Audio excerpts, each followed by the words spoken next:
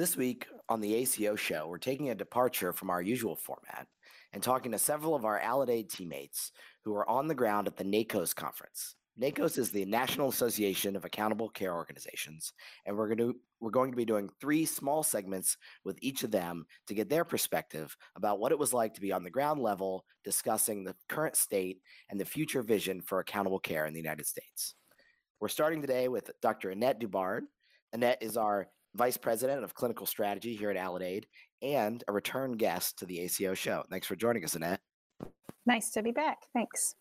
So I was reading the blurb about your time there at the NAACOs conference, and I think you really represented our work here really well, so thanks for taking the time to do that. And B, I was wondering if you could just give me your sense of being on that panel, talking about quality and what it means to accountable care. Sure. It was a terrific panel. It was really honored to be a part of it, and always it's a privilege to represent the work of Allidaid's practices anywhere. But our focus for this panel was really from ACOs who have done well on the quality frontier and kind of tips of the trade. I forget the actual title of the panel. But it was interesting. We had one really large health system in North Carolina, Novant, represented. We had a large independent practice association in Mississippi represented. And then myself speaking for Allidaid, and of course all the work that we do across a diversity of practice settings and geographies in 24 states. So it was a nice balance. We all hit on some common themes, especially how much we all really espouse the annual wellness visit as such a critical moment for engaging patients in ACO work. And of course, it's a grand opportunity to capture quality measures, but to be able to identify gaps in care and spend the time that's really needed to do informed decision making and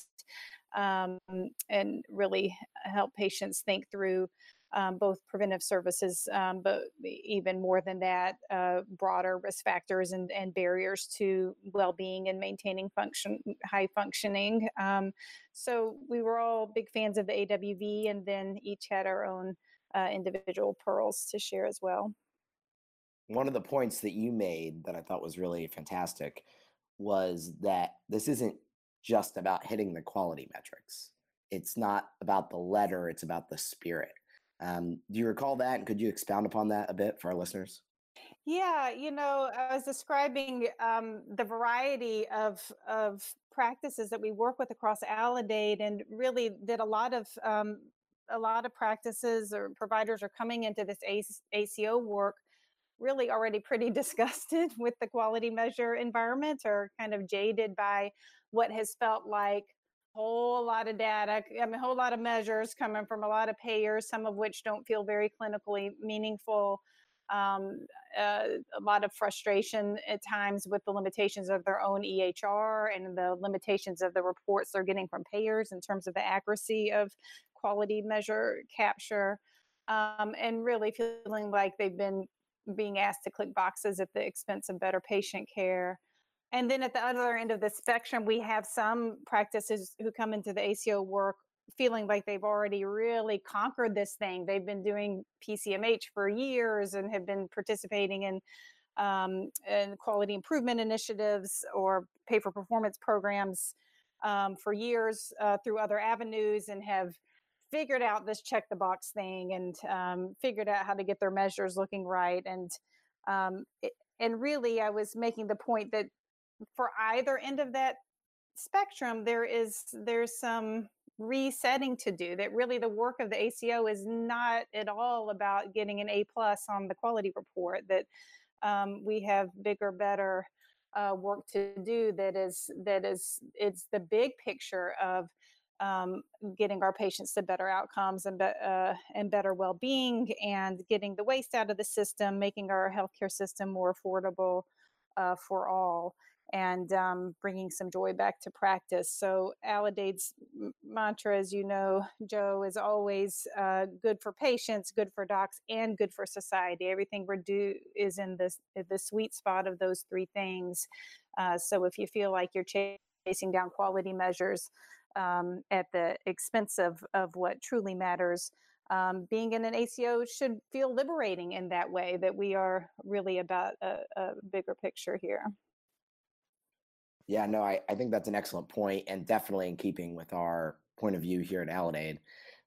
Another question I had, you alluded to the range of viewpoints just on this panel. I'm curious, what were the big areas of agreement? You mentioned AWVs as one, but also what were the areas where you all diverged, if any? I would say the other panelists have probably invested more than Aledade has in trying to do real performance, very big kind of undertakings around performance scorecarding across all measures and all payer contracts, and trying to get uh, physicians very kind of current data across all measures at the provider level for tracking. And I think at Aledade, we haven't invested as much on that, and in favor of being really very strategic and selective about what we are bringing to the practice's attention, or encouraging focus on. So I did talk a lot um, about the effort we take to really think through what are our pain points in terms of quality and outcomes at the ACO level. What are the clinically meaningful pain points? Like, what do we really need to work on to be achieving the kind of um, health outcomes that we want for our population? And where's the biggest room for improvement, and where do we have a real viable play, right? Where do we think that we can make the most difference? So, for example, for a lot of our ACOs last year, it was really blood pressure control that rose to the top of those considerations as being so important to clinical outcomes. It's important even to short-term cost and utilization, and it was a definite area in need of improvement in many of our states. So we have tended towards kind of advising on focus, and really equipping our practices and our field staff with very practical tools to address that strategic focus area. So a lot of our markets last year worked on accurate measurement and documentation of blood pressure. And if you're not measuring accurately, then it's really hard to take action from there, and to really engage the patient to care about their blood pressure. And we have so much room for improvement in many of our practices on just the quality of our blood pressure measurement, the equipment we're using, and the techniques that we use when taking and documenting blood pressure. And so that strategic focus allowed for that to be a very concerted effort in many practices. And we saw results from that. We had, in 5 of our ACOs, improved their blood pressure control rates by more than 8%, which is a tremendous impact on population outcomes. Now, what if I was in the audience there at the NAACOs conference for your panel? What do you think would be the one takeaway I would have from this panel? Well, if you hadn't already drunk this Kool-Aid, you would have walked away from that panel believing in annual wellness visits. So I think we all talked about that. The other panelists had deployed really great strategies around team-based care, just as we have in Aledade, involving other non-physician professionals in making sure that those annual wellness visits are done both efficiently and to great value for the patient, and building kind of patient practice relationships with people with other members of the clinical staff. So there were a lot of great tips about embrace the AWV and get the most value out of it as possible. Excellent. That's music to our ears here at Aledade. Right. Thanks so much, Annette. I really appreciate your time. Okay, thank you. I'm joined now by Nick Bartz. Nick is Aledade's Vice President of Business Intelligence, who was at a NAACOs panel called Using Data.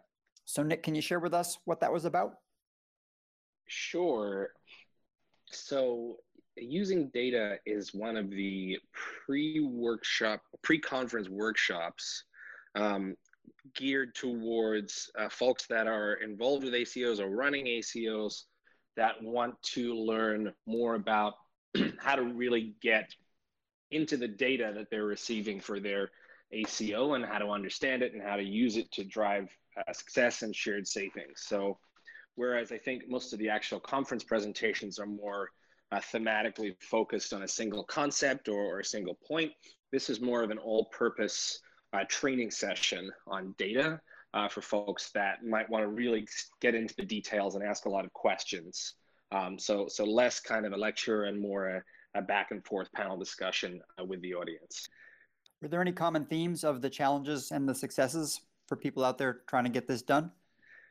Definitely. I think something that comes up every year is this tension between folks that are quite new and who are feeling a lot of pressure to do everything at once, to look at every single facet of the data, to highlight every issue with costs, every provider, every external specialist or skilled nursing facility, and really jump on top of that. And then folks have been doing it for a while who are more interested in thinking about, how do I create a sustainable, financially consistent strategy to really tackle initiatives where I'm going to get the highest ROI? So how do I use my data to support, a workflow that might be 3 or 5 years versus how do I immediately get savings this year with the data? Were there any particular wins that you were most proud to share about your work here at Aledade? Yeah, absolutely. I think that very, in particular, the way in which we've been able to use our enormous data set to actually study the link between the preventative services that we provide, so things like annual wellness visits, transitional care management visits, follow-up calls for emergency department visits, actually study in a rigorous scientific way how those impact costs for patients and come up with estimates of what we're actually achieving when we do those services. That's a really powerful message to deliver at that forum, to be able to say, hey, we think if you do an annual wellness visit on a high priority patient, you're going to save somewhere in the order of $500 to $1,000 every time you do that. That really helps people and helps them to actually start to prioritize the work of running an ACO and start to think about putting a strategy together. And for a lot of folks that are newer at this, as I said, the pressure is to do everything at once, and sometimes that can drive you mad and obviously expend a lot of resources really quickly. So I think what Aledade really brings to the table that I'm most proud of is being able to put it into a framework that allows you to create a sustainable strategy. And from hearing the other presenters, did it make you realize that there's still some particular issues that we need to tackle here at Aledade, or even that most ACOs need to do better at? Yeah, absolutely. I mean, I was blown away listening to the presenter from Mount Sinai Health System talk about their payer agnostic claims database. One of the things I think we all need to get better at is creating a single consistent workflow for our physicians, and something that Aledade is definitely working a lot on is trying to normalize all of the data we get across our Medicare population, our commercial populations, our Medicaid populations, so that we can create single workflows for our physicians and have all of the work of segregating out all those populations happen in the background. So that was something I was really excited about, and something that I know Aledade cares a great deal about. So what was your overall sense from the panel? Are people feeling enthusiastic about their work with data, or just more overwhelmed? I go to this every year. I've been doing it for about 3 years now, and it's always interesting how the mood in the room changes. We've gone from a a space where everyone is excited about everything, enthusiastic about the work, really, really optimistic about savings, to one I think people are a little bit more measured and understanding that this is a marathon, not a sprint. Mm-hmm. And so I think what people are starting to learn is that it's not enough just to put a ton of effort in 1 year, chase after our tails and do absolutely everything we can. We actually need to be thinking about how do we build a sustainable financial strategy to keep these programs afloat year after year after year. And a common theme that I found is that, institutions that once really dove into this head first are now starting to really reassess whether they're getting enough of an ROI on these initiatives to really justify supporting these departments, the data scientists, the initiatives, all the work. And the folks that are doing really well at this, the really smart, shrewd ones, are the ones that have been planning from day one to make it sustainable, to pick only the things that they can really knock out of the park, that they can really get into existing workflows and make sustainable. They're the ones that are continuing. They're the ones that are being really successful here. And unfortunately, folks that are trying to do too much too fast are burning out a little quicker. All right, great things to think about. Thanks, Nick. Okay, we welcome back Travis Broome, the Vice President of Policy here at Aledade. Thanks for having me back, Josh. So we're covering those who flew the Aledade flag at NAACOs at the annual conference for folks in the National Association of Accountable Care Organizations, and I know you were on a couple panels there, so we'd love to hear what those were about. Yeah, no, it was a long conference for me. I represent Aledade on the NAACOs board, so they're from the very beginning to the very, very end. But the two panels we really focused on that I participated in had to do with new models that came out just on Monday. It was, kind of an exciting announcement the Monday before the conference. CMS Administrator Seema Verma and others, including the Secretary of HHS, announced two primary care focused models on Monday. And then she was there Thursday morning to talk about them in great detail. And collectively, they're known as primary cares initiatives. And there's really two versions, both of them, I would say, evolutions, if you will, of existing programs. One is the evolution of what's known as Comprehensive Primary Care Plus. So this is a model that comes together and really tries to change the way primary care is paid by Medicare in ways that allow greater flexibility at the practice. So while our primary care physicians do great and flexible things for their patients, they essentially today do it out of their fee-for-service margin, right? They only actually get paid for that 15-minute CPT code 999, whatever. The original CPC Plus said, all right, well, we'll just give you some extra money per patient per month. We'll basically pay you on top. We'll supplement that to do more services. Primary Cares First is actually saying, no, actually, we're going to replace. Instead of supplement, we're going to replace the way that you get paid for primary care for Medicare. And now you will get a per member per month fee. So basically just, the average is around $48 per Medicare person who's, uses your practice. And then if they do come in for a visit, then you get a $50, geographically adjusted, but a $50 flat rate. So basically, we're going to get out of, CPT code X pays $87.23 and CPT code Y pays $72.36. And we're just going to say, no, we're going to give you a flat payment. And from that, you 24/7 access, integration with behavioral health, talking to patients on the phone, using web-based communication, all of that coordination that primary care does around the office visit. And then when they do have an office visit, because there are times when doctors need to look patients in the eyes, they need to put their hands on them. It's a much simpler flat rate. They come in, you get X dollars. And all of this is indexed by hospitalizations. So you'll get these rates if I'm a primary care practice coming in. So now I have much more flexibility in how I'm paid to do different things. And then if I have lower than average risk-adjusted hospitalizations, basically if my patient goes to the hospital less than other people's patients, I will make more.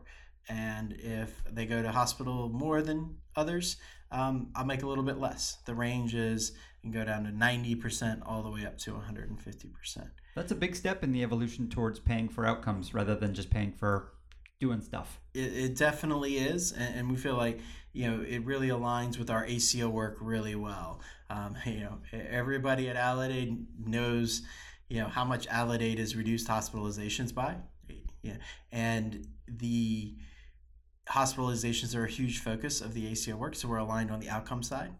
And then we ask our practices to do a lot of things that are not traditional office visits while still paying their rent and their payroll with traditional office visit fees.